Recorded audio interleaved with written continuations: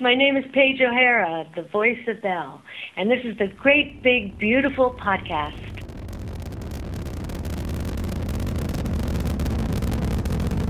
Have you ever been to Disneyland? Affirmative. That was definitely an e-ticket. I can't believe all the new gadgets they've got now. For a while, we didn't even have a house phone, not to mention laser discs, high-def TV. You are listening to the Great Big Beautiful Podcast. This week on the show, I remember the struggle of going on eBay and buying the G.I. Joe VHSs of people's home recordings, because you just did not have a way to watch these cartoons because they weren't even dropping the DVDs yet. Yeah. And it's anything you could do to rewatch these things from your childhood, you know, any price you pay. Absolutely. But now, with Netflix and all that, it really helps in reliving it. Here are your hosts, Jamie Green and Justin Connors. This is the Great Big Beautiful Podcast. You can find us on Facebook and Twitter at the GBB Podcast, as well as anywhere where you can collect podcasts from. You fetch them from the cloud. Is that what we're calling it now? The internet? That's what the hip kids say. That's what we're saying? Yeah. Okay. How are you guys doing this week? Well, since you're saying you guys, you should probably explain what that means. Will, say hello. Hey, this is Will. So we have a special guest this week, Will. He took part in the interview. And it's funny, I just assumed that everyone listening could see our video. They could see us talking to each other. They knew that Will was here. That's just how we roll on the podcast. And we just wanted to talk to you, the listener, for a second. We love having you here. And we're me and Jamie have been talking, or Jamie and I, however you say it. And we want to involve you more in the show. And we're trying to figure out ways to talk directly to you. So this is my attempt at talking directly to you. We love connecting on Twitter. Our Twitter blew up. Well, blew up for us when Ann Wheaton tweeted that her and Will were listening on their drive for last week, which was crazy. Blows my mind. So it's really cool to get those conversations going. So if you are listening right now, I would love if you would go to Twitter and you can answer the question of the week. Since this show is about Voltron, let us know. Have you seen Voltron on Netflix yet? If not, were you a fan before and you're just choosing not to watch? Tell us why. Give us your opinion. I want to know why you haven't watched it. And for me, I can admit, guys, I haven't seen it yet. I know. Ooh, what? I'm bad. I haven't watched it. I know. Oh, man. I went in the living room the other day and Isaac was watching it, and he's burned through every episode that's on Netflix right now, and he knows more about it than I do. Isn't that awful? He knows more about it than I do, and we're doing a podcast. There's plenty of things that my kids know more about than me, and that's not a problem normally, but come on, man. You got to watch this show. All right, guys. So you interviewed some people from the show. Let's talk about it. What happened in your interview? What did you discuss? Was there a party? It was a party. We talked to well, let's first back up and say way back before season 1 even premiered. We had Lauren Montgomery and Joaquin Dos Santos on the show, who are the showrunners, executive producers. And at that point, we didn't really know what the show was going to be like. The show hadn't premiered yet. I think we had seen we got an advanced screener of the premiere of the opening episode. But we just talked to them about background, their history with the show, what they were bringing to the new series. But here we are 4 seasons later, and the show is like a phenomenon. It's got this following that I think probably nobody saw coming. I mean, they could say that oh yeah, I knew that was going to happen, but I don't think anybody really saw it coming. Online, the following is just huge. So the 4th season just recently dropped on Netflix. And we got an opportunity to talk to 3 members of the cast. So we talked to Rhys Darby, who is the voice of Coran, the gorgeous man. And we talked to Bex Taylor-Klaus, who is the voice of Pidge. And we also talked to Blake Anderson, who officially joined the season, the show this season as the voice of Pidge's brother, Matt. And Will came on to talk to them with me because Will is probably the biggest Voltron fan that I know. And I'm just going to set you up with that, Will, and you can go from there. Sure. So in addition to having interviewed Lauren and Joaquim and Bex and Tyler before on my own outside of the podcast, I also do a lot of Voltron cosplay and prop making. I'm a cosplayer and prop maker. So I do that too. And yeah, I have made lots of Voltron things. And the show is awesome and I love the show too, obviously. You got to talk about your Keith though, because your Keith is pretty awesome. So I started out with a regular Keith, but I have a beard and long hair and I don't really like shaving and cutting it off. So I decided to make my own version of Keith so that I wouldn't have to do those things because really I'm lazy. So I made old man Keith, kind of like old man Logan, but with a scar, cut up eye and an eye patch and long hair and a beard. It's like you know something about where the show is going. I like to pretend it's from a future episode or an alternate universe, since that happens a lot in the series. But yeah, Justin, I'm kind of ashamed to say that you're my co-host. If you've never even seen it. You know what? I didn't even, honestly, when I was young, I didn't even watch the original one, and that's mostly because we have like PBS style Canadian children's programming here when I was a kid. So if you ever get a chance, go look up Mr. Dress Up. He was like our kid icon. He's like the Canadian Mr. Rogers. Whoa. Mr. Dress Up? You know Mr. Dress Up? No. Do you know Mr. Dress Up? I do not. Oh, man. I'm going to have to Google that later. It's going to get even later. better. It's going to get even better. He had a thing called the Tickle Trunk, which he pulled costumes out of. No, he did not. Yes, he did. And if you ever go to Toronto in the CBC, Canadian Broadcast Corporation building, they have the Tickle Trunk on display. You can still go see it. I'm serious. And every Canadian knows who he is. He was actually an American, but he moved to Canada and did the show. The Tickle Trunk. You would be arrested today.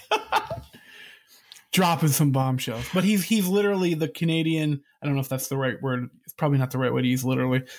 He's the Canadian Mr. Rogers, but I mean, that's hard to say that because he's Mr. Dress Up. Here he's an icon. Anyway, this is not about Mr. Dress Up. But I feel like it should be now. All right, so more about Mr. Dress Up after the interviews are done. So who is the first interview with, Jamie? Who are we going to listen to? Let's start off with Rhys Darby. Probably the most recognizable voice from the show. He is Coran, the gorgeous man. And it was a blast. This one was, Will, you were not on this one, correct? No, I missed Rhys. Yeah, so this was just me. So enjoy, just me with Rhys. I'm going to start off with asking a question that maybe has been asked a lot, so forgive me. But what was your first exposure to Voltron? When did you first become aware of it?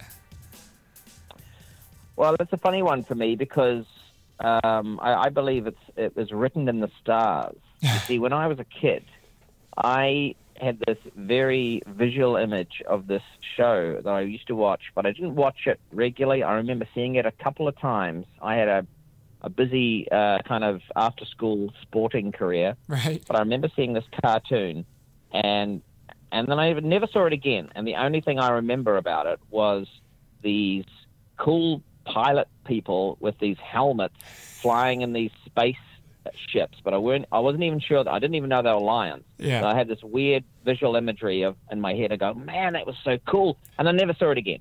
And I just went through my life, and I often thought, oh, what was that show? Because I got confused with other types of shows that were on in the 80s, but never knew the name of it. And then of course, you know, when this show came about, and I went down, I auditioned for it, but, you know, saw the artwork, and straight away was reminded, oh my gosh, that's that show. And so it kind of like it had come back to me. So it was almost like it was my destiny to be in this show, and it made no sense to me at all to why my voice would be a requirement for a reboot of Voltron. But you know, it came to be, and then, you know, they cast me for various reasons, and then Princess Allura, you know, came with a British accent, and then of course it all started to make sense, and here we are. Here we are, indeed. Yeah. Isn't it amazing though that like I'm not sure exactly how old you are, but we're probably of the same generation-ish, that we grew up in a time when things really could just disappear like that. When we were like, oh, there was this show I saw once. And you'd never saw it again. Whereas kids today have they have no idea what that's like because they can just go to YouTube and find anything that they want. Exactly. And exactly. And of course, even worse, being in New Zealand. So, there wasn't repeats.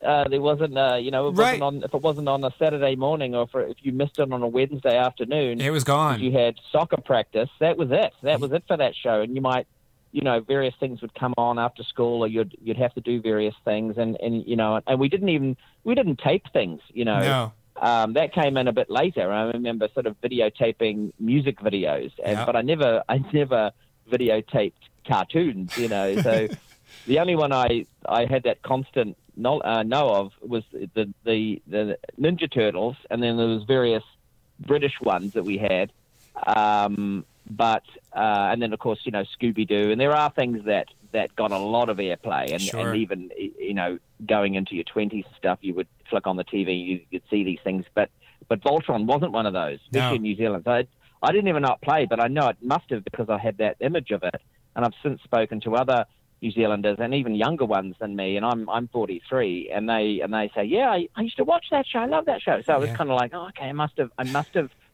had soccer practice every Wednesday or something, and only managed to see it once. But isn't that weird? What an impression that made, though. One time. Yeah, yeah. I loved the aesthetic, and I think it was that whole anime thing that I'd never seen before because there wasn't too many, or if any, of that kind of. That cartoons that had that look. It was so different from almost everything else that was on at the time. Yeah. Yeah. Right. How do you Coran or any other character? How do you get into the headspace of that character when you're sitting down to play a character or to voice a character? I mean, do you have a way of sitting or a breathing technique? You're like, okay, this is this character. I have to sit this way, or is it just you just sit down and say the lines that you have? Well, no, it definitely gets into your blood because it starts with the script. You start to see, and in the early days, you don't really have any idea. And once you see the show, once you've at least read a few more scripts and you can get a feel for what's going on, then you really start to feel who this guy must be. Mm-hmm. And so it slowly happens. And now, it's so in my head who this person is, specifically when it came out and you got to see him and see how he looked and see what his temperament was, see that he's, and the writers have helped so much with that in terms of they've chosen voice actors, and in particular me, knowing my history, knowing what I'm kind of like, and they have put that into their writings because I know I can play it so well. So it's that kind of highly strung, but very quirky, has a real history of, I really like it when they do the historical episodes, and I know they've done some of that in the comic books, where you go back and you see what Coran's been like, what he's been up to in his early days, and he was Coran, the gorgeous man, but also the gambling man, and things like that, and you can that's what I love about it. And I love about the writing, because they've really given this guy, a history, and he looks after himself. He's got a muscular physique. He's, I don't know how old he is. He seems to be at least my age, probably older. Yeah. But he's got beautiful hair. Let's not forget that, of course, he's not human anyway. So, they have better physical genetic makeup than we do, I think. And yet he has a great sense of humor. But he stresses and shrieks and panics, mm-hmm. but at the same time, he's not annoying, because on occasion, and this is a great thing for the writers, is that he saves the day. He helps them to the point where, not just through his historical knowledge, but his physical prowess, whether it's coming in at the last minute with the Castle of Lions and rescuing everyone, or putting together fixing the teledove at the last split second so they can shoot through the wormhole. So it's really, it makes me happy that I'm not just kind of like the butler. Right. Right. You've got a backstory. It could easily have been that way. Yeah. Because in the original, he was just Allura's kind of royal advisor. I guess the guy that helps put her coat on or something. But yeah. I mean, it's important that he's more than that. Otherwise, what's the point of him being there? Right. So it's cool. Yeah. And I feel like it's cool that I'm kind of the older one too, as I probably am in real life. Yeah. The voice of experience. Yeah, you need that guy. Yeah, and of course he is you do. the absolute he's the connection to when they get to places. Like, he's probably been there before, and he's certainly got a few skeletons in his closet, which is what I love. Yeah. I'd love to see that. Yeah, sorry. You mentioned the writers. Are you guys allowed to ad-lib at all, or is you just they nope, stick to the script?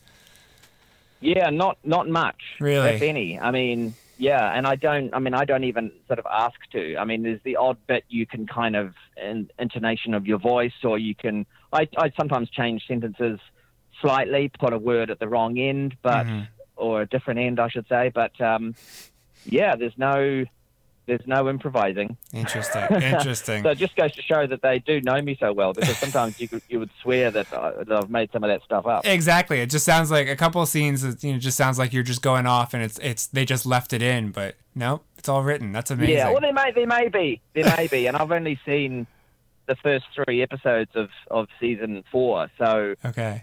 I'm not up to speed yet, 'cause I watch it with my kids. So. Yeah.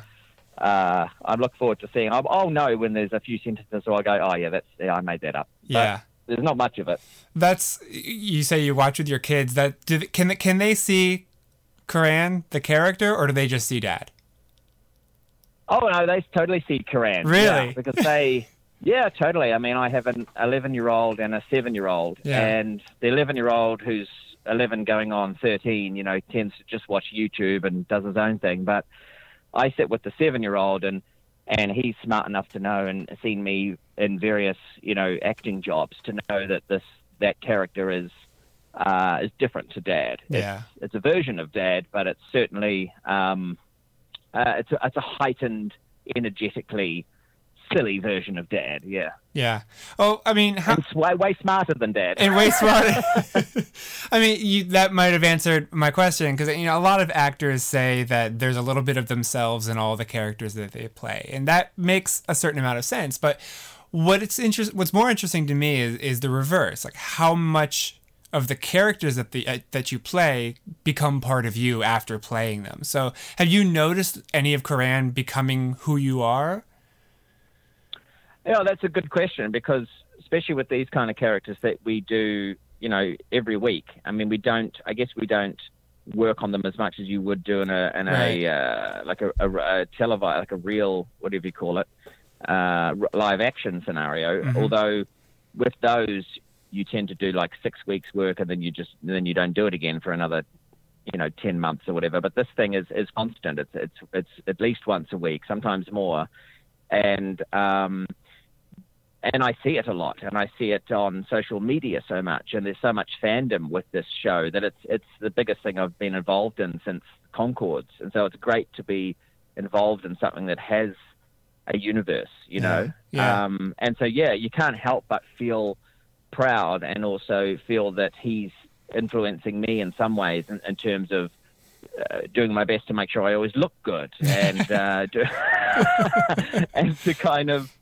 And to have, and to be sort of be onto it, because Coran is switched on, and so even though he might seem like he's got a screw loose, he's, or even if the way that they put the animation together, you can see him always listening and always attentive and always thinking of ways that he can help solve the problems that they're involved in. So that's something that I think is a positive influence on me, because I'm a little bit not like that. I'm more kind of a bit away with the fairies, or kind of, if that's a term in America, but you know what I mean. I know what you mean. Yeah. Yeah. Sort of like certainly not switched on as him. So I think I've become a little bit more like that. I'd like to be more of a problem solver. Yeah. Less of an artist. Did that fan reaction surprise you? Do you think that you were prepared for such a big, so much love to just come swarming at you because of the fan base? Yeah, I mean, I had no idea. I don't think any of us knew, and some of the younger cast members who would never even seen the original, you start to know about it. You know the name at the very late when it came when I did the first audition and I saw that word Voltron. You automatically go, hang on, that's something. That's familiar, and I think that was the inkling that if this thing worked out, it was going to be big. And I used to sort of say to my wife, this could be like being part of the Ninja Turtle type situation because it becomes a phenomenon. And so it was a pleasant surprise, not so much a surprise, but certainly a pleasant turn of events to see that this thing came out so amazing. I mean, and then the fans, you started off with the old fans, the old guard, as I like to call them, who were, used to watch the original and only remember it from when they used to watch it as kids. So they remember, a little more than I did, but just more, there was robots and cool helmets. And then you've got the new guard, and those guys were kind of like, oh, this isn't as good as the old one, or it's a bit too weird, or, this Coran looks, he's nothing like the original. Who's this idiot? He's too much of a gorgeous man. Yeah, he's too gorgeous. Exactly. And then you've got the new guard who just are massive anime fans, or the kids who love the show, and a lot of girls too, which is so great. That's what's so great about the show. It's not a boys' show. It's for everyone. It is. Yeah. And I remember growing up that a lot of those cartoons, it was mainly like He-Man and Thundercats. It felt like they were pushed towards boys. But this one, because stylistically and because of the heroes in it are female as well as male, and then you've got gorgeous Coran, obviously, that I think there's something for everyone. Oh, sure. And it's this, so it's, I'm really proud to be part of it. Yeah. Oh no, my daughter loves it. She loves it probably more than I do, which is she was so excited when season 4 came out. So it's amazing to see that it really. I mean, it's nice to see shows that are not aimed at one gender over another, and that they're just good stories for kids. That's exactly it, and that's why this is why this is a hit, because it's so modern to that aspect, and there are shows that come out now that have gone the other way, and they're showing so strongly for the female side of things, because we're living in a world now where that's the way things are going. Yeah. But for this show to be exactly 50-50, I think it's really healthy. Yeah. Absolutely. Yeah, and I've got some nieces who, are into cosplay, and there's actually definitely more girls than boys that are doing the cosplay, dressing up as these characters. And it's cool. Yeah, that's got to be very cool to see. Oh yeah, I mean there's quite a few very the amount of detail they go to, but I've seen quite a few female Korans with it's amazing online. Yeah, it's really freaky. Voltron. Hey, I'm so sorry to jump in here. I just want to let you know we have time for one more question. Sure, no problem. Thank you. Mm-hmm. Voltron is very much a show about the connections between people and between characters. I'm wondering, from your perspective, whether there's one relationship that speaks to you more than the others. In the show? Yeah. That's an interesting question. I think, the relationships there's that I go to first is the one between Coran and Allura, because they are the only two left of their kind, and so there's that element where it's not just like fatherly or protective love that he has over her. It's that kind of, it's us. If we're gone, then there's no Altaians left, and so that sort of, it's something we can't even really imagine here on Earth. But if you look at endangered species, and there's only 8, I think, white rhinos left in Zambia, and that's the closest you can get. No, we're not like rhinos, but if you imagine that kind of depletion of a species, it's a really, really tight connection. And I think there's been a few scenes I've been able to go quite emotional when, she decides to step up and be more than just the princess, which I can handle because I can look after her. But when she jumps in a lion and takes off, it's like, well, please don't die, and I feel that when I'm in the booth and I look across at Kimberly and she's doing that kind of stuff, and it's it's worrying. I know she won't, because she's one of the big heroes, but it's still nerve-wracking. That's I can see that. Rhys, thank you so much for your time. This has been phenomenal. Oh, no worries. Thank you. Nice talking to you. The same here. Thank you so much. Okay, so Rhys, the interview with Rhys and Jamie is over. I'm the worst with English. That's okay. You're Canadian. How am I on a podcast? Yeah, so that's what I'll blame it on from now on. Why don't you introduce who our next guest is? Yeah. So next up we interviewed Bex Taylor-Klaus together. Talked about some awesome stuff that happens in season 4 and a Bayard that I gave her. That's true. Oh, you have to talk about that. So what's up with that? I made her a Pidge Bayard, and I gave it to her at San Diego Comic-Con this past summer. And we asked her about it on the interview, and she said she tried to use it, but it didn't work in real life. Yeah, which is disappointing. I think, Jamie, you told her she had to try to unlock it. Mm-hmm. I should say, though, that she wasn't trying hard enough. You didn't just make a Pidge Bayard. You've made a Bayard for every member of the cast, right? Almost. I'm getting there. I made one for Tyler, for Bex, and one for Lauren, Joaquim, and Tim. So some of the crew, some of the cast. Wow. So Bex, here we go. Voice of Pidge. I am going to start probably where a lot of people have started, so forgive me. But what was your first exposure to Voltron? When did you first become aware of it as a thing? I remember, I'm pretty sure my dad had an old toy, and I never really was as exposed to it as a child as I think I wish I'd been. And at the same time, I've gone back, and I gotta say, I like our version better. I know I'm biased, but I think we're awesome. It's not a fair comparison, is it? Is that a fair fight, though? I'm sure, no, not at all. But still, yeah, my first real exposure was going in and auditioning and meeting the new characters. Yeah, and I guess were you blown away right away, or was it a hard sell for you? Oh, not a hard sell at all. It was awesome. When you take over a new character, whether it's Pidge or if it's anybody, what do you do? Like, do you have a certain sort of routine to get in that headspace to sort of become that character? Do you have a certain way of sitting? Do you have a certain way of breathing, or is it just you just sit down and read the words and that character just comes to you?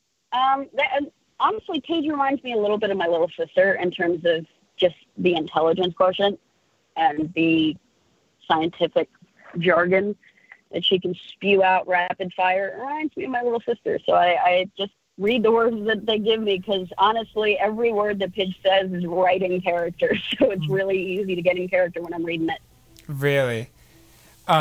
If you talk about the words that are written and the writers on the show, they're doing an amazing job of telling this story. And I don't know how much input you guys have with that. I know that you're not allowed to do a whole lot of ad-libbing, but if you were like allowed to be in the writer's room, where do you think you would take Pidge? I would take her on an epic journey into deep space. Oh wait, she just did that to find her brother. My bad. I love when Pidge goes on epic journeys into deep space and meets these, sort of seedy characters and can hold her own. I think that's one of my favorite things that Pidge gets to do. Speaking of this show being better than the old one, which I agree with, I just want to say that I cried twice in that episode, and I think you know exactly what I'm talking about. Yeah, I did. Because It was just heart-wrenching, and you did an amazing job. Yeah. Thank you. How emotional was that episode for you? Oh, man. Andrea Romano pulled some stuff out of me I did not even know was in there. She is an amazing director, and that was doing ADR to that animation just enhanced any performance I could have given. So that was, it was a combination of all things falling into place that I think made it as powerful as it was. Does that make any sense out loud? It makes perfect sense. Yeah. It's interesting that you say the character reminds you a lot of your sister, and that's when you sit down to read the words and assume that role, that's who you have in mind. But is any of Pidge becoming part of you? Like, I mean, are you becoming more of that character the longer you play her? I think that we have the ability to meet in the middle as she gets farther and grows more within the show. She and I feel like we merge a little bit. Yeah. I mean, I'm definitely not anywhere near as intelligent as this girl Twerp is, but I like to think I could hold my own. Maybe follow along with a lot of subtitles and footnotes. There you go. Have you been surprised at all with the fan reaction? I mean, it was an existing property. It was very popular in the 80s, but then it sort of disappeared for a long time. So, coming into it and rebooting it and starting fresh, I'm sure there was a little bit of anxiety about whether or not this was going to succeed. But have you been surprised at all with the reactions that you've been getting at like Comic-Con or online? Yes. Some reactions are a little terrifying, and they love this show, and it is creating content for people to have emotions about, positive or negative. At the end of the day, it's just all about emotion. Yeah. Have you? That's what I get from the fans more than anything else. Yeah. I mean, I'm hoping that most of the reactions that interactions that you've had with fans have been positive ones, though. Because I know that there is just... I love fan art and little fan head cannons and whatnot, and I love scrolling through Tumblr, Instagram, Twitter, all these things, just kind of checking out what people are saying, and for the most part, it is just phenomenal. People love it, as they should. I like to think that we're, giving them great content to devour, and boy, are they devouring. It's wonderful. Yeah. Will, I know you want to chime in about that fan aspect, so why don't you say what you wanted to say? I don't know if you remember, Bex, but I interviewed you at the press conference roundtables at San Diego, so I was just wondering how your Bay art is doing. I love it. I tried to use it as, for real the other day to zap my best friend when she was annoying me, and it didn't work, but we're getting there. keep working at it. Thank you again, man. No, I will. No, my pleasure. He's a little shy. He's included a little bit of magic in there. You just got to find the right button, and then it'll come alive. That's the one. I will work on it. Do you have, I'm sure people, other fans have given you stuff, but do you have any of the official, toys or merchandise or anything like that? I do. I have the full Voltron, the big one with all the different separate lines that combine. I have a small one that shoots the green lion head. I have a pop figure of the original old Voltron. And then, for the most part, I just have a lot of fan toys and gifts fans have given me. I'm actually playing with one of those little sprouts that Pidge cosplayers like to wear as we're talking. Where do you keep it all? I'm sure you're running out of space. I have a container in my apartment and several. So those space caterpillars from season 2? Sure. When Pidge was in the trash nebula? Yeah. I call them murder flukes, and I have several at this point because fans know that I love them and keep sending them to me. So I have them hidden in various places throughout my apartment. I've got a Voltron, a Pidge doll that someone made me, and a place of honor. I've got the helmet hidden somewhere, so you gotta you'll open something, you go, it's a helmet. Okay. I just like to be creative with where I put things.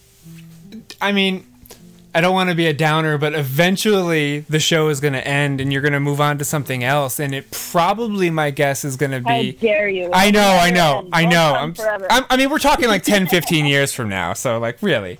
But eventually you're going to move on to something else. And my guess is that it probably won't have the obsessive fans that something like Voltron does. Do you think it's going to be something you miss? This interaction with the fans, and they just give you stuff because they love the character so much? I will. And it's not because I like it when people give me things. It's because I like it when people care enough about a character and a show to take time and effort and energy and creativity and create things. I think it's a beautiful, beautiful thing, and I don't want that to ever end, because it's the greatest form of flattery when you're part of something that inspires so many other people to do so many creative things. Yeah. At its heart, Voltron, I think, is a show about the characters. And I mean, the grand space adventures that they're having is sort of secondary to the relationships between those core characters. And I think each pairing has its own very unique quality and unique meaning. But I'm wondering, from your perspective, is there one relationship on the show that speaks to you more than others? The one relationship on the show that speaks to me more than others? This is where we get into, like, shipping territory, and that's when things, like, I'll say something and people get mad. We won't hold you to it, I promise. Scared of this question. I think that, honestly, Pidge and Keith are an underrated friendship. Yeah. Yeah, you want I think that they have a great little... I think they have a great little friendship bond, and I think it's totally underrated. So we need to see more of that. We need to see that relationship explored some more.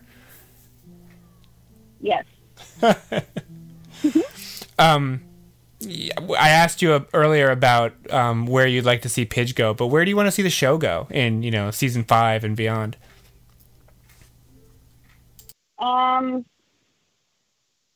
That question. I want to see more interesting. Oh my God. I want to say so many things, but I can't, because all of it is just so good. I think that what I really want to see is I want to see, the usual, what we've been doing, just keep doing it. Character development, crazy amazing villains, crazy amazing battles, really, really cool allies who show up. I mean, the Bebo Bees are awesome. We need more Bebo Bees in life. Yeah. That should be on a t-shirt, I think, right there.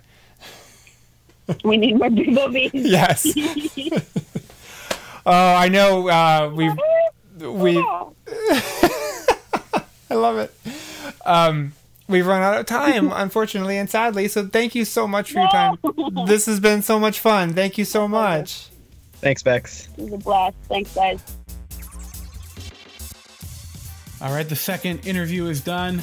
Who do we have up next? Finally, not the last. Last not the but least, not least. But yeah, Blake Anderson, who I guess was a surprise to me that he had been on the show as Matt, because Matt had appeared in a few little scenes like flashbacks and whatnot in earlier seasons, and that was still him then. So he officially joined the show this season when, spoiler alert, he shows up again.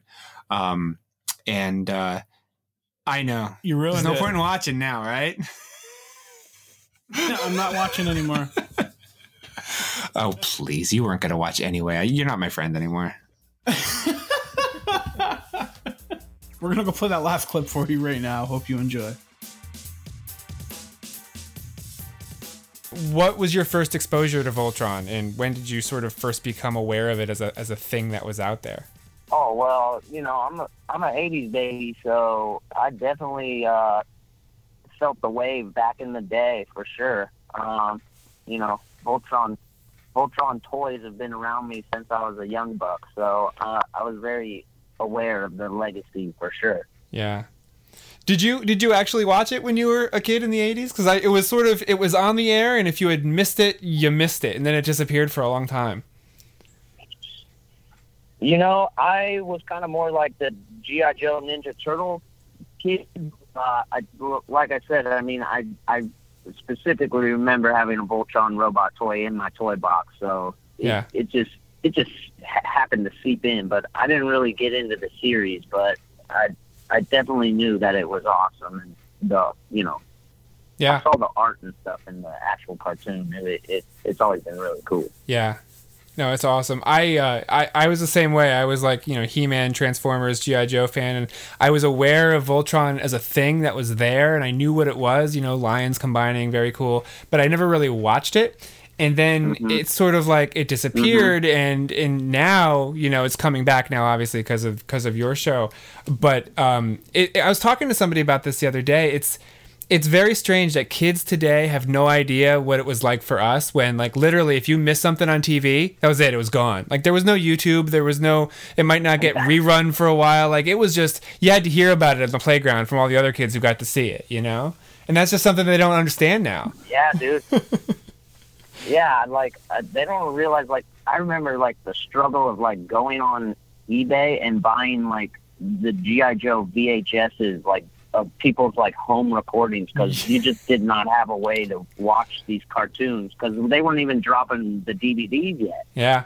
And it's like, anything you could do to rewatch these things from your childhood, any price you pay. Absolutely. But now, with Netflix and all that, it really helps in reliving this. Like, I've been rewatching, like, old He-Man and stuff. Like, it's so dope. It holds up. Do you think so? I was going to ask you that. Do you really think it holds up?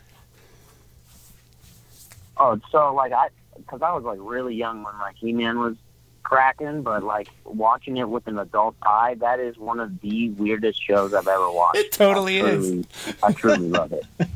It's so bizarre. It's, like, really a magical thing. Like, I have been telling everybody to watch it. It's so crazy. Yeah, I recently... sorry, Will. Real quickly on He-Man, and then we'll go back to Voltron. But I recently restarted watching He-Man again, too. I wanted to introduce my son to it, so we started watching it. And, like, I don't know how well it holds up, but one thing that came through loud and clear is, my God, this was a show just to sell toys. But it was so weird and so cool at the same time. Oh, yeah. Dude, it is bizarre. There's nothing like it. Nothing. Sorry, Will, go ahead. Oh, it's okay. I was just going to ask, so having known about Voltron going in, were you already watching the new show before they reached out to you, or before you auditioned for the part? No, because I think I had a few lines here and there in the first season, so I've pretty much been lingering in the background the whole time. It's just, now with season 4, I'm actually, finally getting to, like, dive in and develop the character, which I'm super stoked on. I've pretty much been on this ship since the beginning. That's when you play characters, whether you play them for several years on a show, or you just come in for a one-off or something. How much of those characters linger? Like, how much of the, like, who they are and who you have to play, how much of that becomes who you are, and then you take it to the next role and then one after that? Well, I don't know. Well, I guess, like, with Matt, like, now that I'm actually getting to dive, because in the beginning I was kind of just like these flashbacks and, just like basically a nerd, a little bookworm or whatever. But now I'm actually, like, developing the character. I'm definitely, like, yeah, it's definitely more fulfilling, and I can actually, like, take some stuff away from it. But for the most part, me as a person and this character Matt are really pretty different. I was actually pretty surprised when they cast me as, like, the smart dude who says big words, because I'm quite the opposite of that. But I think what I'm learning is I have a naturally, like, nerdy voice, and I'm growing to accept that. So thanks, Matt, for letting me embrace my nerdy nasally voice. I love it. Just embrace it. There's nothing wrong with that. It's funny because we just talked to Bex, and she kind of said the same thing about herself. Not like she doesn't consider herself the nerdy type, but that episode, the reunion episode, it was a pretty emotional episode. I know for me as a viewer, and Bex said the same thing. How was that episode for you? Just the whole reunion thing. Yeah, well, I mean, I feel like it was something that I had been really looking forward to do, you know. It was the driving force for both our characters for so long, so it was long awaited. And, you know, with, like, voice acting, there's just so often, like, everybody's schedules are so chaotic, and it's just you, like, you know, crying into a microphone or whatever, pretending to get punched in the face over and over into a microphone.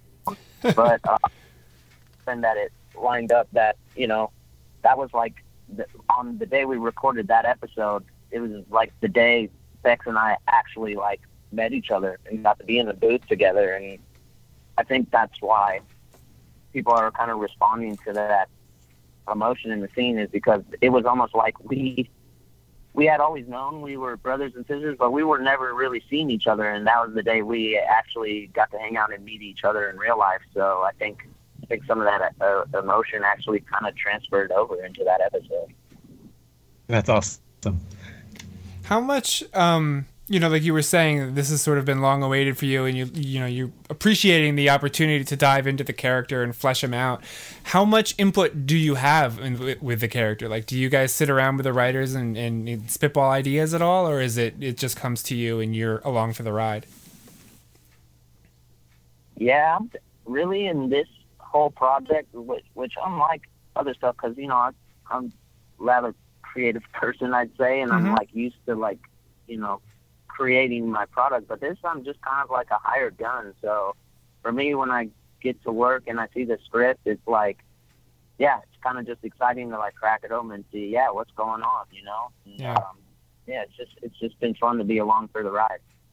Is that I guess, is that frustrating for you? Because you know, like you said, you're creative and you've worked on other projects that you've had more creative control, and this one is sort of just you're there for the voice.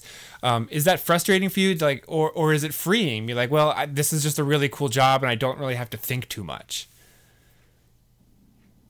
I mean, it's a little bit of both. Yeah, like, for sure. Like, you know, you can just kind of like you roll out of bed, get your coffee and go to work and not have to think of much other than that. But also there's something about like creating a show and creating a character where you just really know emotionally where they're coming from and where they're going, and that really helps with performing. So it's just like in that aspect it's a little bit harder because I got to really read those pages and like kind of do my homework and figure out where this character's coming from, because it's not something that is birthed from my brain, you know?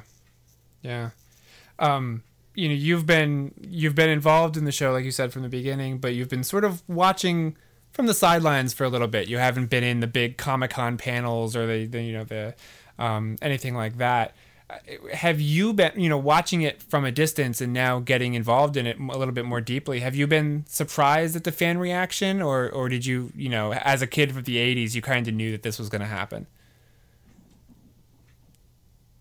Well, it's really starting to happen like now as we speak. Like up until season 4, I've just heard like these, you know, you get tagged in posts like, you know, here and there, and it was always like people who are really watching the show, like deep references, you know what I mean? But the past, like, you know, ever since season 4 has come out, I've seen a huge increase in fans response, and it's been cool. You know, I'm still learning it. I'm still learning like who these fans are because I'm kind of new to it. But so far, people seem pretty happy with what I've done. So, you know, I'm just trying to keep everybody happy.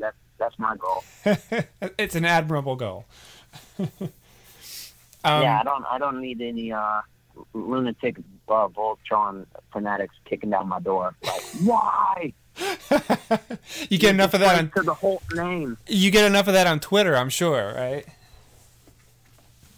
Yeah, no, everybody's been really nice to me so far, so we're all good. Good. Hopefully it'll stay that way. I wanted to ask you about the characters on the show. Voltron, I think for the most part, the big space opera epic that it's telling sort of takes a back seat sometimes to the characters and their relationships. But as a viewer and now, a part of the cast that's becoming more enmeshed in that core group, I'm wondering from your perspective, is there one relationship between the characters that you think really speaks to you more than the others, or that you'd like to see more developed because you think it's so important? Well, I guess I'm biased, but I with everything with the whole family drama, I feel like it is such like a deep and like personal storyline. I feel like I got really lucky in being at the center of that, because I just think there's a lot to be mined with Matt and Pidge, and then the question about the next obvious question is what about Dad? Is there a chance that he's still out there? So I think it's just it's cool because you have that backdrop of this intergalactic war and all that, but we have this super rooted family, pretty heavy stuff that's just juicy stuff and fun to explore. Will, did you want to ask your question that you're burning to know the answer? Real quick. So if Matt was a paladin and had a Bayard, what color would you want it to be, and what weapon would you want it to turn into? Dang. I was saying maybe because I was pretty hyped on green, but if I could be a subsidiary of that, or a seafoam green, I would be super hyped. Just send in the seafoam. I know it doesn't sound super intimidating, but guess what? I turned into a freaking double-sided battle axe. So you laugh at my seafoam, but I'm coming in heavy ballistics. I love it. Seafoam lion attack with the double battle axe. That's amazing. There we go. I love it. There you go. Blake, thank you so much for your time. This has been amazing. Fantastic interviews, guys. I love these formats. We've done this for the last couple of weeks. We've had episodes where we kind of drop in and out of different conversations. It's kind of cool to get the perspective where they're not all together at the same time, so you're not getting talking over each other, which is can get confusing at points. So I really like the style. It's really neat. What did you think about the style? Listeners at home, why don't you tweet us and let us know? Interaction. And leave us an iTunes. Leave us an iTunes review, because we like those and they help other people find the show too. So go on iTunes, look us up. Or if you don't use iTunes, if you're an Apple hater, however you get our show and however you subscribe to our show, leave us a review there. Even if it's just, dropping in stars. You don't have to write a review. That's fine. Just let other people know that we're awesome. Or not awesome. I don't know. Right. Whatever. Because we're talking about Mr. Dress Up a little. He dresses up in costumes from his tickle trunk. He kind of is an original cosplayer, if you will. You think about it. I gotta go check this guy out. Yeah, do not own this, Will. You gotta go all. see him. No, a man, Mr. Tickle with the tickle trunk. No, Mr. Dress Up with the tickle trunk. No. So I don't know if we've talked about this before, though, but about Will and what you do with cosplaying. Have we talked about that on the show before? I don't think so. I mean, he just did at the beginning of this episode. Yeah, but I mean, we haven't gone into detail. No. Really. So, Will, tell people where they can find you and where they can buy your cool stuff. Oh, sure. The easiest thing is to go to billythebrickcosplay.com, and there's links to my Etsy store, my Patreon, my Facebook, my Twitter. But I'm at Billy the Brick pretty much everywhere, except for on Facebook, it's at Billy the Brick Cosplay. But I have all the good things. Awesome. And he makes awesome stuff. You seriously got to go check it out. I was impressed. And I don't impress easily.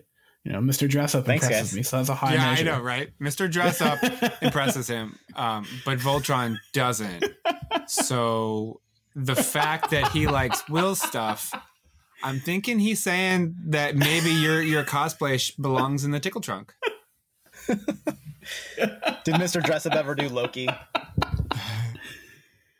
Well, he did not, unfortunately. Did he ever do Loki? I mean, really, we don't know. Okay.